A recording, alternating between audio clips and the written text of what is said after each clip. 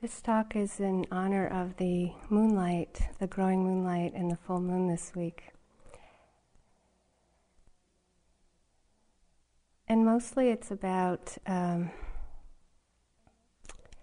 opening process of meditation. The context of it is on the enlightenment factors of investigation, of energy, and joyful interest. So that keep in mind that these are the kind of energizing, awakening factors of mind, and that the other three, calm, concentration, and equanimity, are what helps us come to balance where we open. So if you keep with the metaphor of opening as a flower opening, and you think of as a flower opens, it opens to the rain and the sun, the pleasure and the pain. And when we're on a retreat like this, a lot of what's happening is opening for us. It's happening in our life, our daily life as well, but it's like on the retreat, it's like we're cooking, we're in this kind of incubator, and that opening occurs faster. But sometimes the feeling of the equanimity doesn't always feel like it's keeping up with that opening process. And sometimes it's interesting to reflect on the enlightenment factors just to kind of be aware that these are coming in and out of balance for us. Also, sometimes it could be that for you this retreat, calm is just mostly developing. And it might be that the experience of investigation isn't so strong. So if you hear these factors, it's just to kind of give us this possibility of the heart and mind being like this moonlight.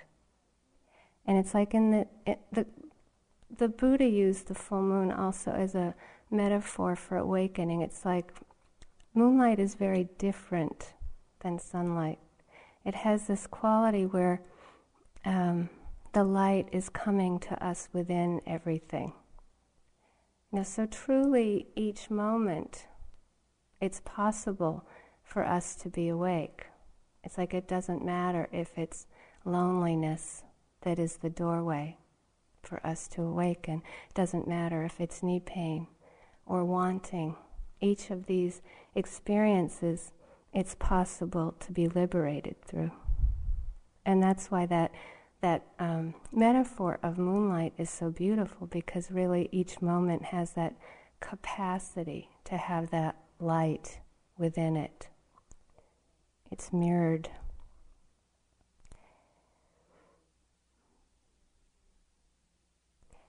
Mindfulness is like the rudder or the warp of the weave of this moonlight.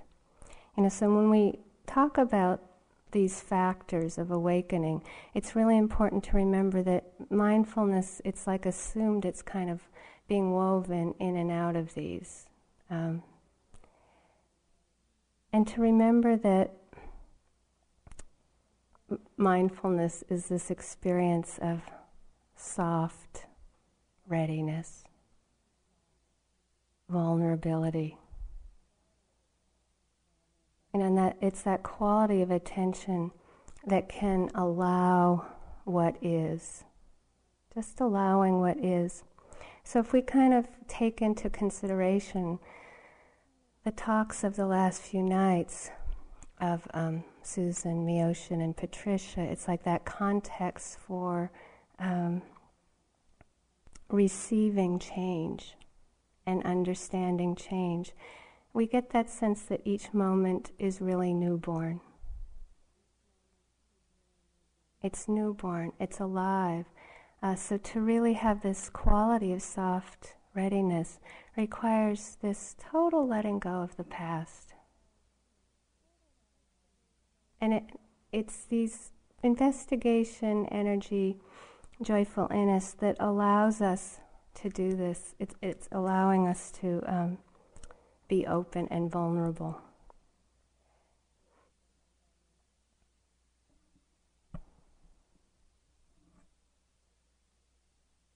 How the Buddha described investigation, that first awakening or opening factor of the mind or heart, is like if you had a dark room and turned a light on. It's this light that comes in the mind. And it's really any time that you go from the experience of like, oh no, it's boredom, to questioning that in some way. You know, that the darkness is that sense of, you know, oh, it's boredom, or, you know, just this feeling of kind of dullness, just a real foggy dullness, or just not being able to bring any kind of clarity to the experience. And that the way that we bring investigation into our heart or mind, a lot of it is really just remembering. And some of it can be a kind of style. But literally it's like if you're eating a banana. It's any way you can cut through conditioning. You know, this is the same old banana you've eaten how many times in your life. You know, it's like, oh, you know, and that downhill plunge into mediocrity of experience. It's the same old thing happening over and over.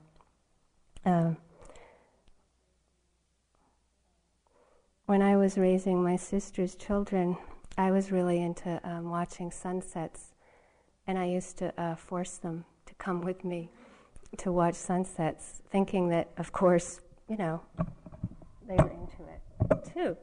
And my middle niece, I guess, was putting up with me for some years, just kind of going to I used to take them to this dump, believe it or not, we'd walk to this dump to watch the sunset.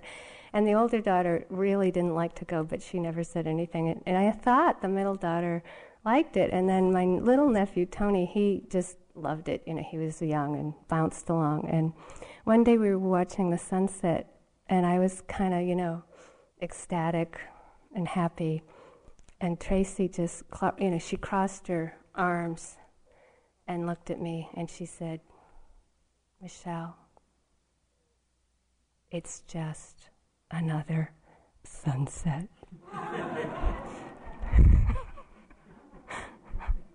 It was the last time we went to the dump to watch the sunset. It was so understated, you know. She didn't put up a fuss, you know. She didn't scream and yell, but it was like she'd had it, you know. It's just like she didn't have this ability to really like get into it like it was for the first time, you know. It was just like endless dukkha for her, you know. It's like years of not seeing that, you know, there was this possibility for beginner's mind. You know, so how many times do we take a step and have that experience? It's just another sunset, you know, it's just another step, you know, it's just like the breath, a sound, you know, it's just this, it's unbearable. You know, it's just this vulnerability of this repetition is just unbearable. This is the lack of investigation.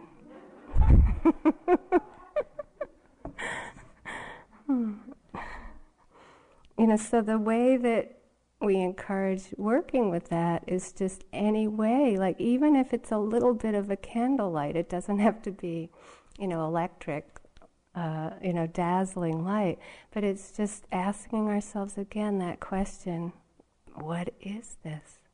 Free from any past idea about it, free from any past concept. If you can't bring any light, fine, let it go. You can't force this quality of investigation. But certainly one can check in once in a while and see if it's possible. And if you can't, you just shift back to concentration. You can do an open concentration, but it's just that sense of trying to synchronize the attention with the movement of the breath, the movement of the steps, kind of just being with sound. But it's just learning how to be here lightly, without trying to get to the bottom of things or to go deeper or to force going deeper, force seeing with more light. It's okay that it's just another sunset. Sometimes it is. When the rain hits again, when these days, when the sun, has been coming out at sunrise, and I'll be like, oh boy. And then the way the pattern has been lately is I'll be sitting in interviews and the sun's out as I'm sitting there, and I'm like, oh boy, after lunch, I'll go out for a walk in the sun. And it seems like every day the clouds come in, and just around noon, I'll look out and it's like, and I don't go, oh boy, what is rain? Free from my past ideas about it. That's not my first thought. It's, oh no, it's raining again, and, oh, what's, who's orchestrating this?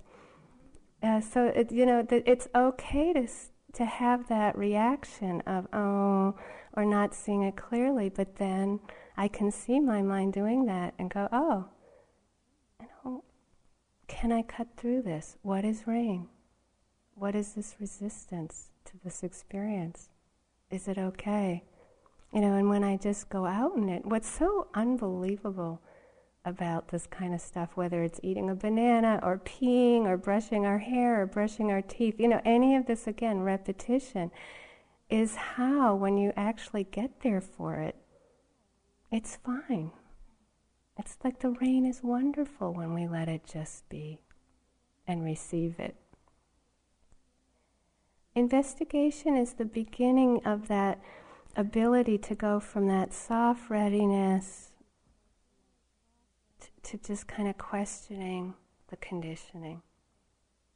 It's just bringing that light in. So you can see how that's what's determining the openness to the experience versus the closing off. Oh no, rain, or oh, can I open to this? But the opening is coming through questioning the conditioning.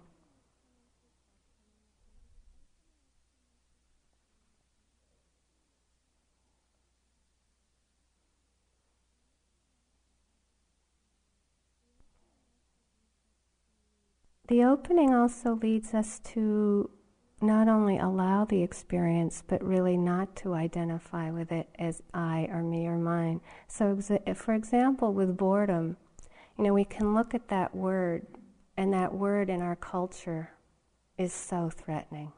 Look at the coffee, the caffeine, the high energy, how much our culture just doesn't like laziness or sleepiness or low energy. So boredom is something that most of us don't have a clue is okay to go through.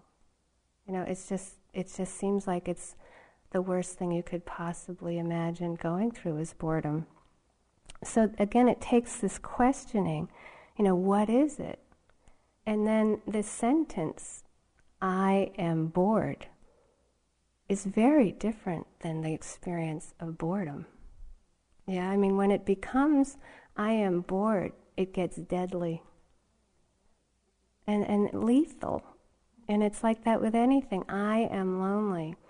I am needy. I am whatever. It's lethal when it becomes that fixated. That's identification. We have become this thing rather than this experience that appears, lives, and disappears, like the movement of the breath. Investigation is really what helps us question this. Not only is it just, what is boredom, free from past ideas about it, and to really look at, how does the body feel? How does the mind feel? And usually when we question it, it's not boring anymore. We might be low energy, we might be tired, but we cut through that, and then we cut through the sense that it's referring back to me, or I, or mine. This is what helps us to go into unknown territory. So each moment it's possible to go from what we think is how something is, just another sunset, to really going into it really is for the first time. When we say I am bored, that has nothing to do with anything. It's crazy.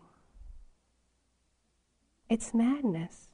It's just an interpretation about some physical sensations or some, thoughts. It's like, and we just don't question it.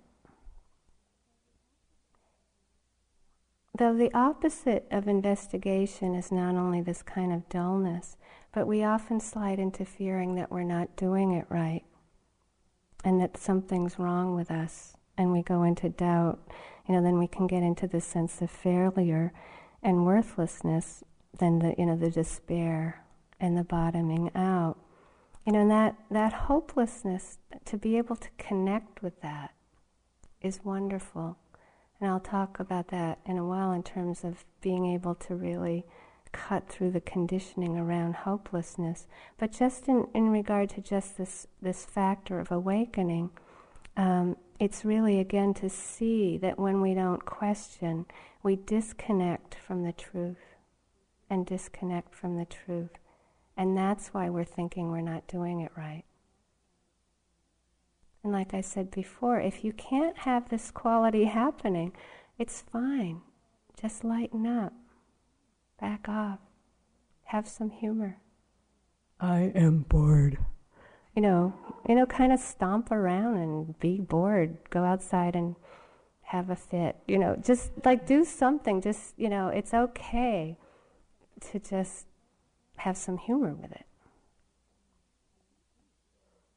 I'm the most bored person in the whole world.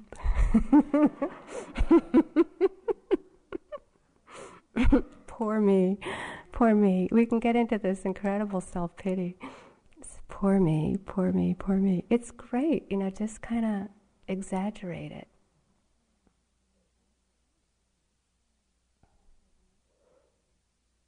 Okay, the next one is energy, courage. It's a very interesting translation, to get a sense that energy is actually courage. And what does that mean for us? In terms of, again, the question is that these are awakening factors or enlightening, and that that movement from that kind of question, well, what is happening, to courage. So courage implies that this is hard. The word courage is implying that it's not so easy for us to actually be with the truth of how things are. So U Pandita translates this as the courage to come face to face with what's happening. It's a beautiful translation. And you know how personally we take energy. And I found that the crux of being somewhat okay in practice was learning not to take energy personally. So when you're low energy, it's just, how it is with low energy. You tend to not be able to do this stuff. And we feel more discouraged, and you have to be really careful. It's like driving in fog. One has to be really careful not to get into self-hatred attacks, doubt, and it's absolutely not personal. And when I started to get that in low energy I was more vulnerable, more susceptible to my old karmic knots, to the patterns, and to again do what I'm saying, which is try to be here lightly, and to not have to be the best yogi, the perfect yogi, just to compare ourselves with ourselves. But it's okay to just be here with a step, a breath, and not understand it. Heaven forbid. You take a breath like a normal person. It's okay. What does that mean, And then high energy is when I would take it really personally, like, I'm the best yogi, I'm doing great, and it's just like, that's when you can usually do these awakening factors better, and you feel like everything's coming together. And that's not personal, because that's determined by energy. And when you, again, this ability to get that the ups and downs of energy are just our energy rhythms. And the practice will come together and fall apart, come together and fall apart accordingly. And that it's okay. I went for a bike ride just before this retreat started with someone on staff, and we went to this hill that I find is really, it's always been beyond me to even attempt it. So I just assumed that I'm going to get off the bicycle and walk up the hill. And this person had just the right kind of touch, was sort of encouraging me, he went off ahead to kind of try to do it. And I just started that totally with this idea that, okay, I'll go part way and get off the bike, and he was going up and up, and I thought, well, maybe I'll try. And I kept going. And then halfway up, it's like my breath sounded like I had a huge respiratory ailment. I just I couldn't believe the sound of my breath.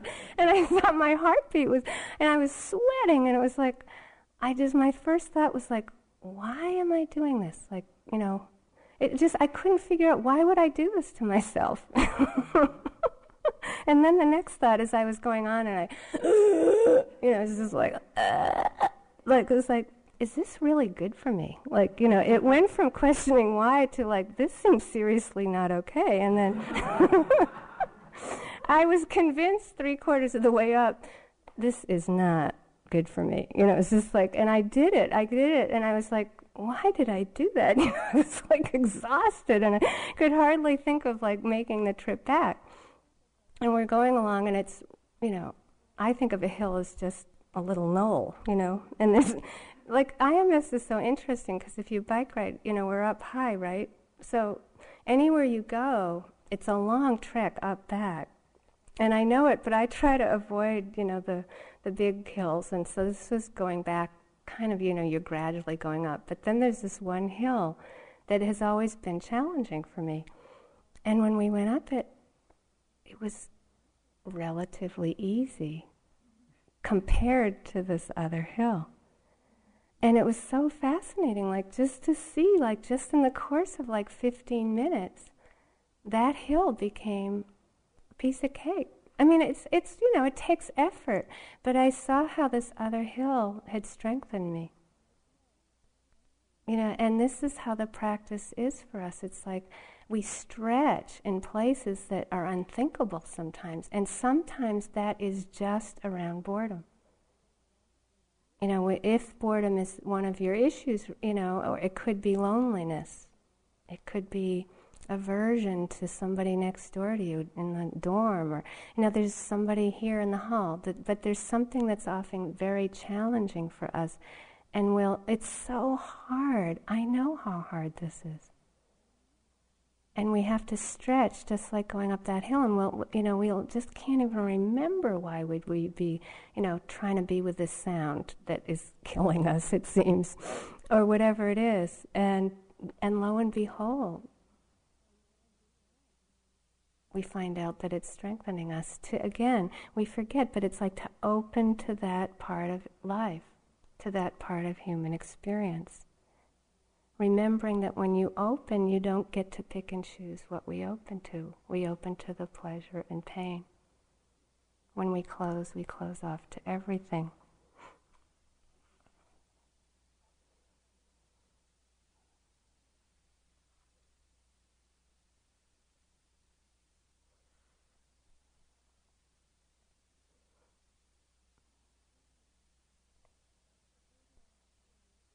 The Buddha described the relationship between these factors quite beautifully. So there's that ability to kind of question conditioning itself with investigation. And then the courage is really, again, that ability to bring the attention to the truth of just what is. Not so much, again, it's not what we want the experience to be, but just how it is. And then it's said that if we can do that, and this is not that we do it all day, this is doing it in one moment. And it's not dependent on whether we're on retreat or not on retreat. This doesn't depend on a buildup of concentration. This is just in a couple of moments this can happen. That we get this ability to open up with that light. We bring our attention to what is. And it's said, again, we can't force this, that when we do that sometimes, joyful interest arises. And the Buddha called this the gateway to enlightenment. Joy is the gateway to enlightenment. And it's such a beautiful description. And it doesn't mean that often that it's the joy that we're used to describing that word in our daily life. It's a joy that's interested in pleasure or pain. So that's why it's called joyful interest. And it really requires a heart that is soft. Sometimes I describe it, it's like the soft heart of a child. There's usually a sense of kind of awe, an awe that we can actually be with something painful. Joy of surrender. When you surrender to something that's really painful, it's magnificent. It doesn't change it to pleasurable, but it's magnificent that us humans that are so resistant to pain have these moments when we can open to it. It's amazing. When I feel like just sitting in this hall with you this morning and hearing the questions and being, it's such an honor to be in interviews with you and to just feel, again, it's like this magnificence of this opening process. And you don't always get to see it from that angle, but I can assure you that you have opened so much in these weeks, but you don't have anything to measure it by. If you ambled into a store downtown, you would have something to measure it by. I don't recommend it, but it's like there's a quietness and an openness, and it's out of this openness that we can purely explore. So it's out of joyful interest that pure exploration can happen, and that's what distinguishes mindfulness. And we're not just doing concentration practice. We're not here to just develop this rest and strength of rest and tranquility. We're here also to explore the unknown each moment, because the truth is the unknown is each moment. It's newborn, it's alive, it's a wild ride we took birth into. We just keep on rocking.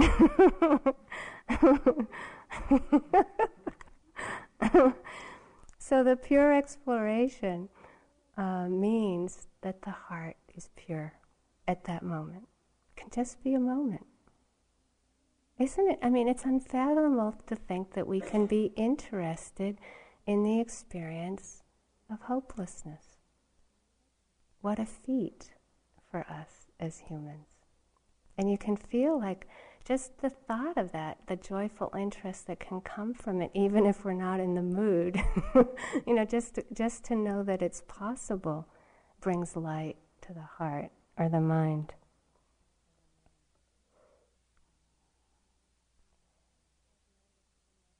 I've noticed for myself and others that when I have been in a very deep place inside, that often this very deep aspiration to be liberated arises. And this is natural for all humans. That when we hit this place of depth in our heart, that it's natural for us to wish for whatever we need to happen to be liberated. But when that happens, that somewhere down the line when we actually receive what it is that we need to be liberated, it's usually not what we ordered. And it's kind of like, oh no, I can't believe this is happening. But that's what happens. It's like if we put out a wish, which anyone in this room, if you're here, you've done it. You have that wish. What you're struggling with at this retreat is what you got.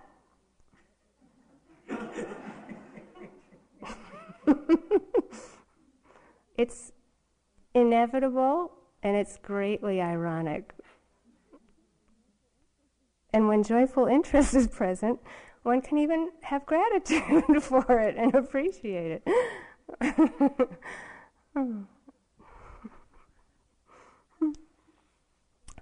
So joyful interest is the deep delight in the truth. The deep delight in the truth.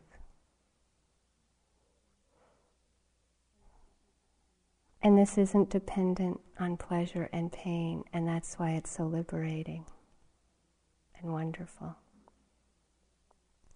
So again, the doorway to enlightenment happens in any moment. And we tend to think that it has some special, there's some special experience. But it's just what's on the surface. It's any time you're with whatever.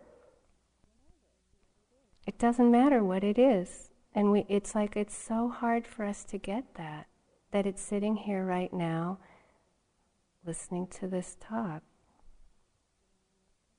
Sitting on your cushion. It's when you lie down to go to sleep.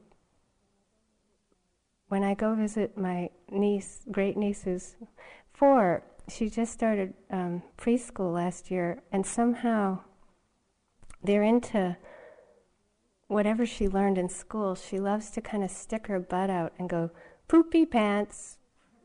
It's like, it's so funny. It's like, when you come out of the meditation world, when I go visit her and she sticks her butt out and goes, poopy pants, it's like such a great comic relief, And it's like, it's so funny to her. So I guess it's because, when you leave diapers, you're so close to that experience that the kids all like think it's hysterical to say it, poopy pants, and you can be liberated thinking poopy pants. It's true.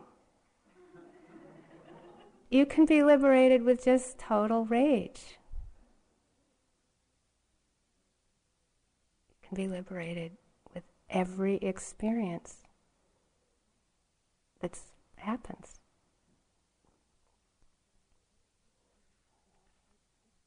It all takes this little minor detail, joyful interest, the deep delight in the truth of that moment.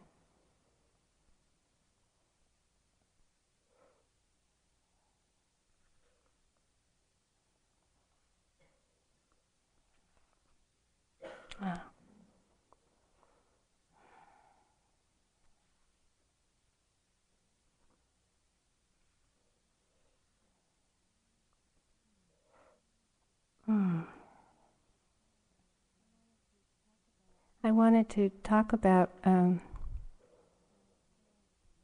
my experience over the last few months with my dad before he died, and it's kind of around working with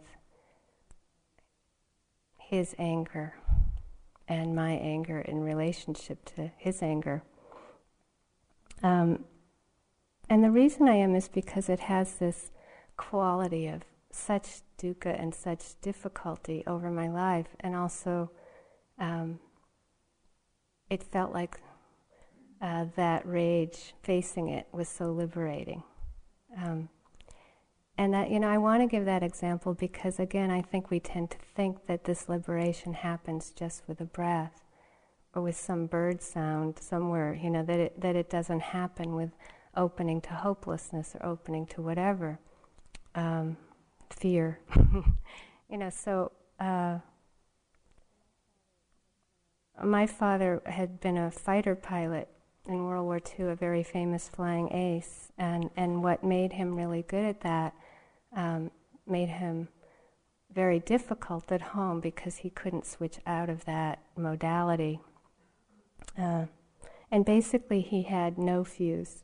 It would have been nice if he had a little fuse, but he had no fuse. And as he got older, it got worse rather than better.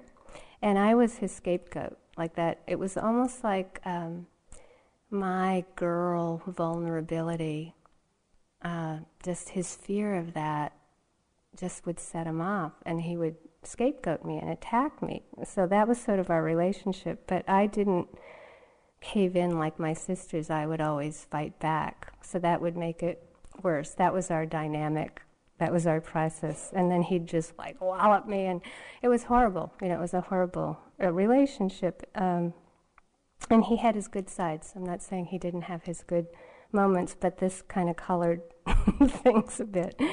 So a few months before he went in, a week before he went into the hospital, there was so much pain in my family, and my mother died when I was 13, and he didn't even mention it. Like, it wasn't even talked about.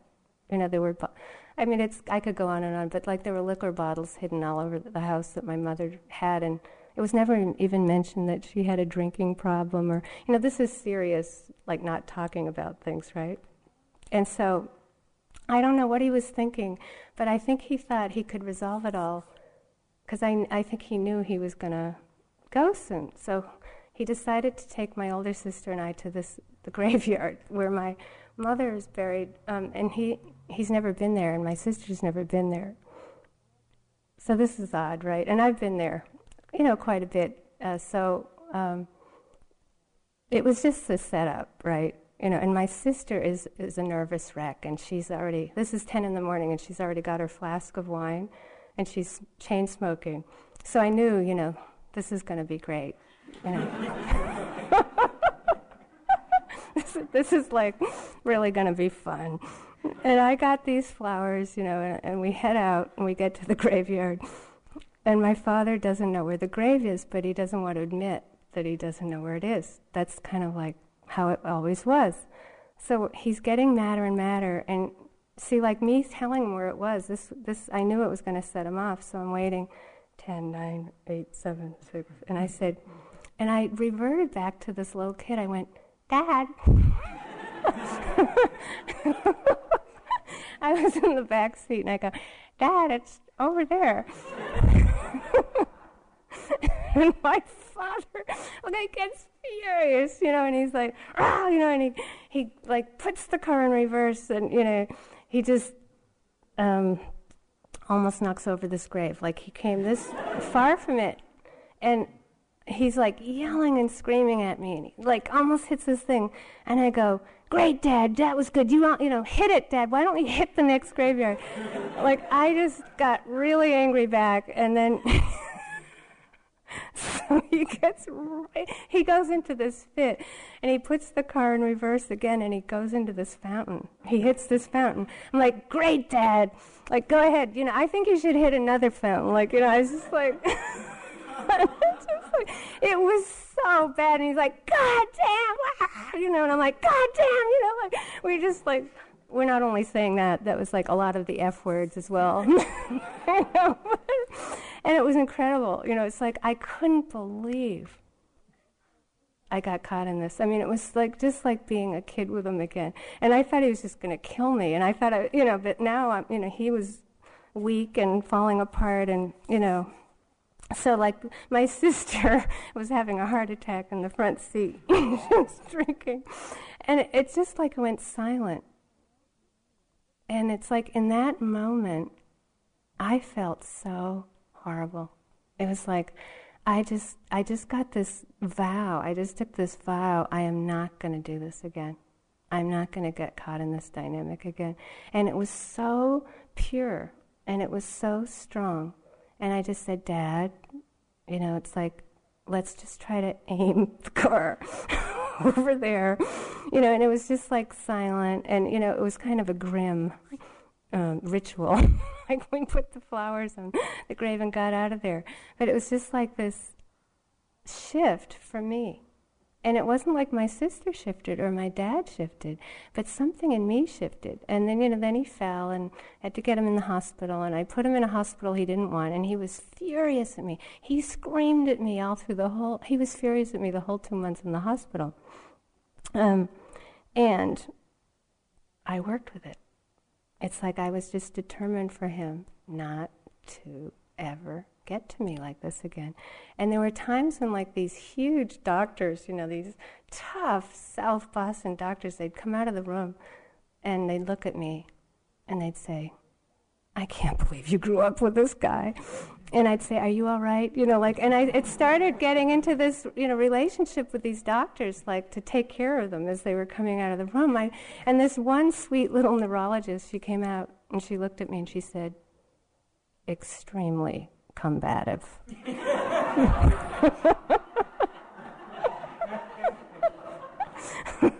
So there's endless stories about this, but like at the end, that was sort of the highlight, the peak experience of my family sort of getting together that I described in the last talk, and that sort of went by. And then it was like the night he was just about to die. And my sister brought 2 big things of wine in the hospital. Like they were huge, and she drank them all. And it was this incredible high drama goodbye scene. I mean, it was like incredible. It was like 3 hours of just, it was truly amazing. And the rest of us were sort of sitting there like, oh. And my father was like kind of putting up with it, putting up with it, putting up with it, putting up with it, putting up with it. And everybody was putting up with it, putting up with it, putting up with it.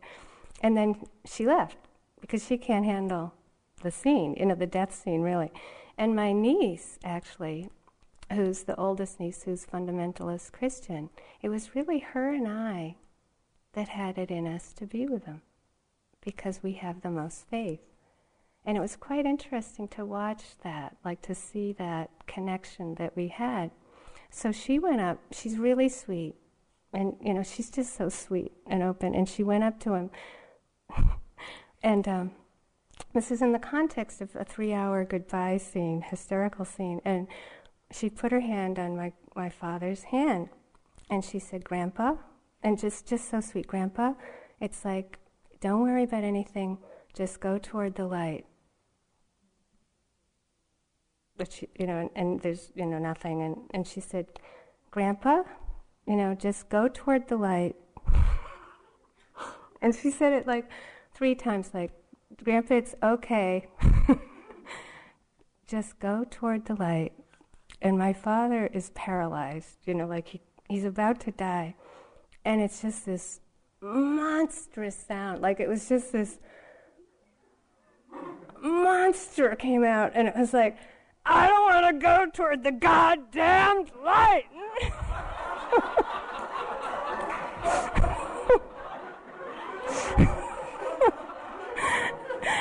And it was just like, it felt like everybody in the hospital ran out. I mean, it was just like incredible. It was just total rage, it was unbelievable. And she was just like, started sobbing, and everybody, I said, okay, everybody, it's time for grilled cheese sandwiches, you're out of here. My whole family cleared out, they were gone, And I'm thinking, God, of all the things that I worried about for my dad, it isn't like that he was going toward the light, right? My whole lifetime, I've been not worrying about the light. It's the darkness, the hell realms I'm worried about. So I went up to him and I held his hand and I said, don't worry, Dad, you don't have to go to the light. In fact, this is not the problem.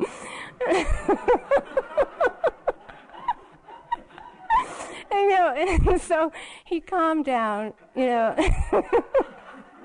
And I even said, Dad, this isn't the worry. So I just held his hand.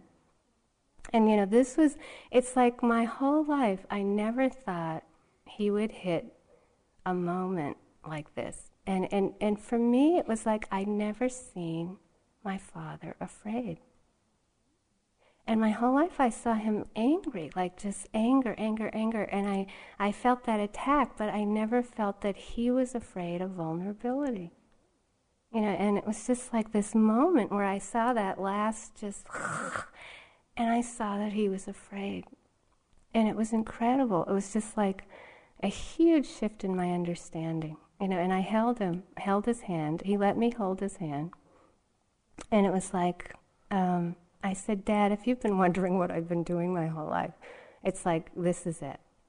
It's like, you don't have to worry about the light. Let's just see if you can, I'll stay with you.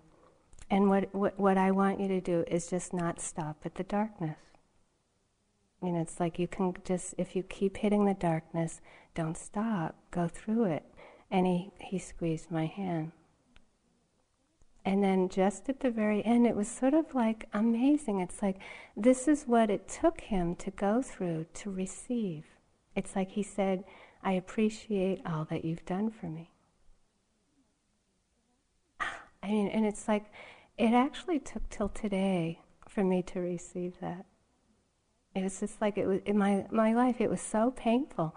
And in that moment, it was like, wow, this is incredible. For him to get that vulnerable was like this huge achievement for him.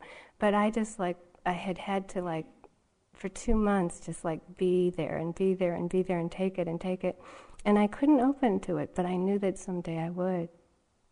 And that would finish that process. So when I went to think about the talk tonight, it was like, wow, it's like joyful interest, that pure exploration, it's really what allows us to receive. And I couldn't quite get interested in that place because I had to feel the pain of all those years where he couldn't do that and where I couldn't do that with him. And so it was just like that process. It's like, I'm so grateful that it happened last year, because if it even had happened 3 years before, I couldn't have done that. I couldn't have just stayed with it. This just stayed with opening to that anger, opening to that anger, opening to my reaction to it, and then to just see that terror, that fear, and to allow it, and to encourage him just to go through it. It's like that's what we're doing here. That fear of the vulnerability. Just to be in the moment, in the present, just with that pure interest. It's hard for us human beings. There was a song, Old Man River, that my father wanted to be played for him over and over. And he would sing it, except for these 2 lines. The 2 lines were, I'm so tired of living, so afraid of dying. And when it would get to that part, he couldn't get there for it. But look at us. It's like when I talk about that repetition of, we wash our dishes, we eat, we bathe, we come in the hall, we sit, we walk. So tired of living is that lack of investigation. It's just that repetition over and over of the same old sunset, right? And we get so tired of it. And look at the courage it takes to just cut through that and to just be here. Letting go of the past with that unknown. And to be with whatever is. And that's how we get liberated. It's amazing.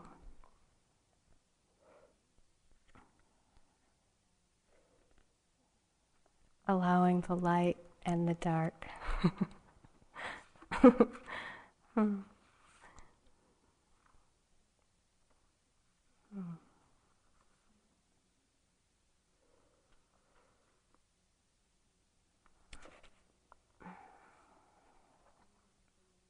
At the end of the young adult retreat that we did this year, I mentioned before that we have a campfire. And there's this one young adult that had a crush on one of the young women at the retreat, and it was unrequited.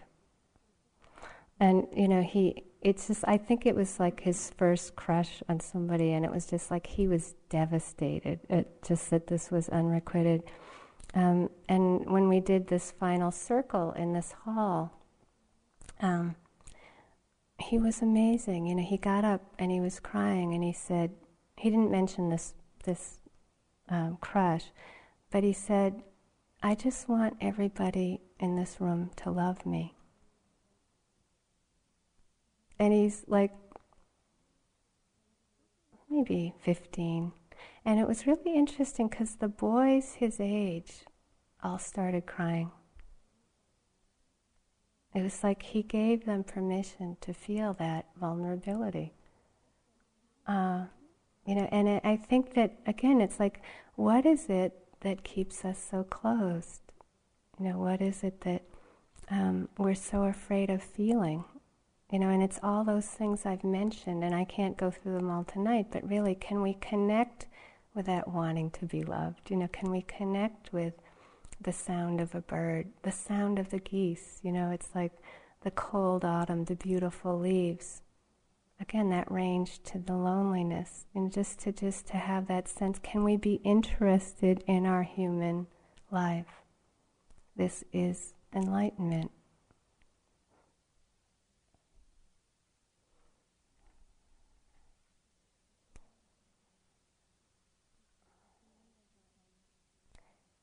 At the end of a People of Color retreat that I taught this summer with Ralph Steele in New Mexico, there was a woman who had never been to a retreat like that, and she had scheduled a retreat for her family with Thich Nhat Hanh, so she had to leave the retreat a day early.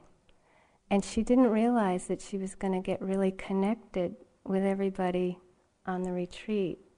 She'd never done one, so she had to leave a day early, and she came up to me, and she'd gotten so connected with everybody in the silence, and she was crying.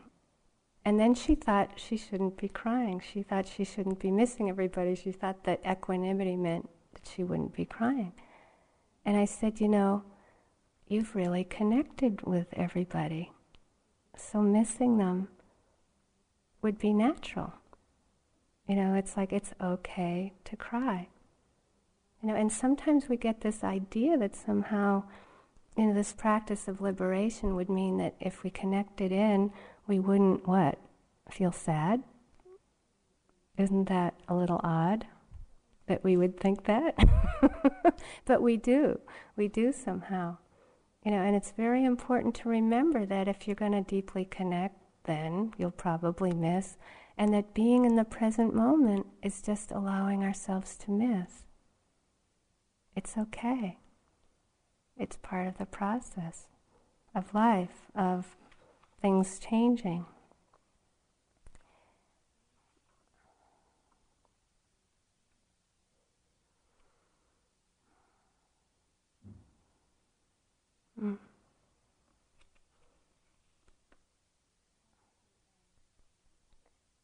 I'd like to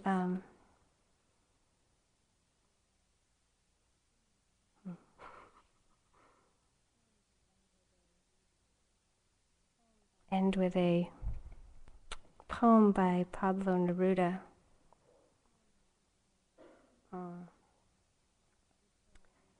And before I read it, just to kind of sum up that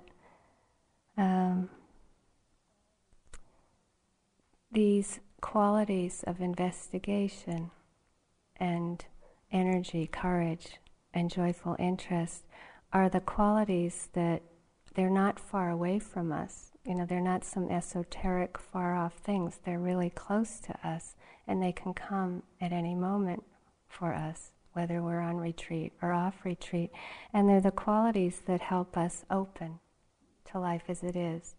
The other factors that we'll talk about some other time, concentration, equanimity, or what allow us to feel, you know, that it's okay. You know, that deep equanimity is that unconditional acceptance of how things are. And that we can all do this. It's our human spiritual birthright to have this capacity to awaken. We can do it, and it's really just a matter of putting in our time. Pablo Neruda is one of my favorite poets. Deepama was like my root guru. Pablo Neruda is like my root poet. This is called Ode to a Pair of Socks. Maru Mota brought me a pair of socks that she knitted with her shepherdess hands. 2 socks, soft as rabbits. I put my feet into them as into 2 cases knitted with threads of twilight and sheep's wool. Wild socks. My feet were 2 wool fish, 2 big sharks of ultramarine crossed by a golden braid, 2 giant blackbirds, 2 cannons. My feet were honored in this way by these heavenly socks. They were so beautiful that for the first time my feet seemed to me unacceptable, like 2 decrepit firemen unworthy of that embroidered fire of those shining socks.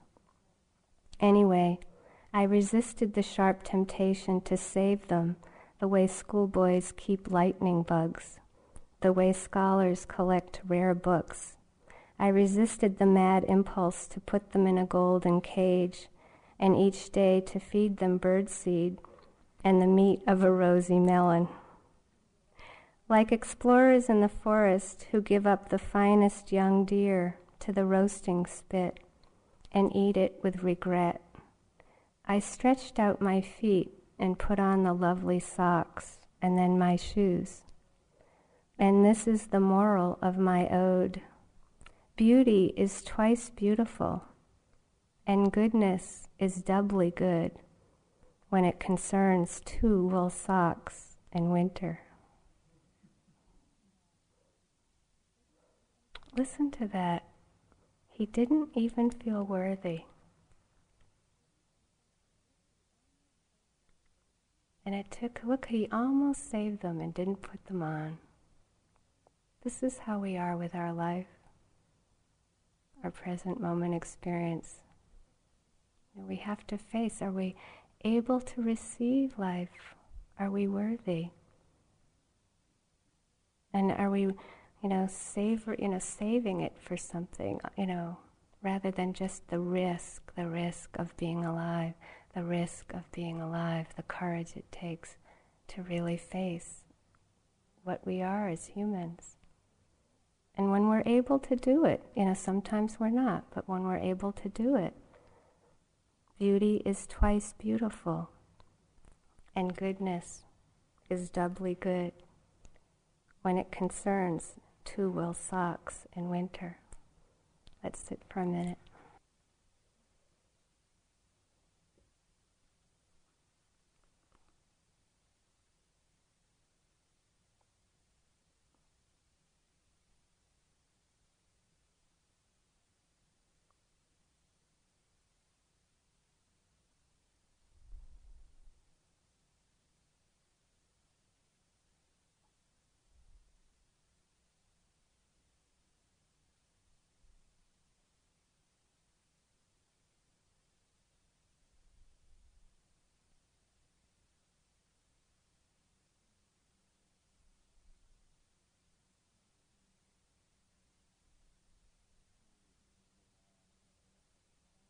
May we deeply know that we have the capacity to awaken fully ourselves and all beings.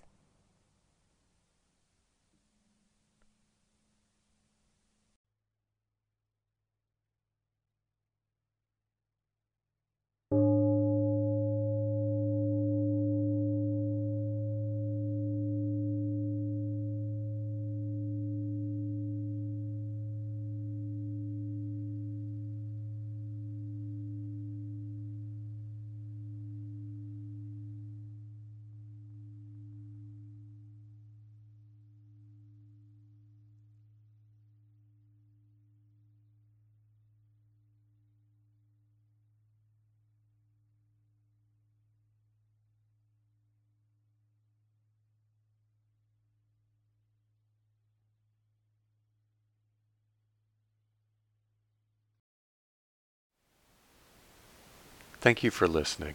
To learn how you can support the teachers and Dharma Seed, please visit dharmaseed.org/donate.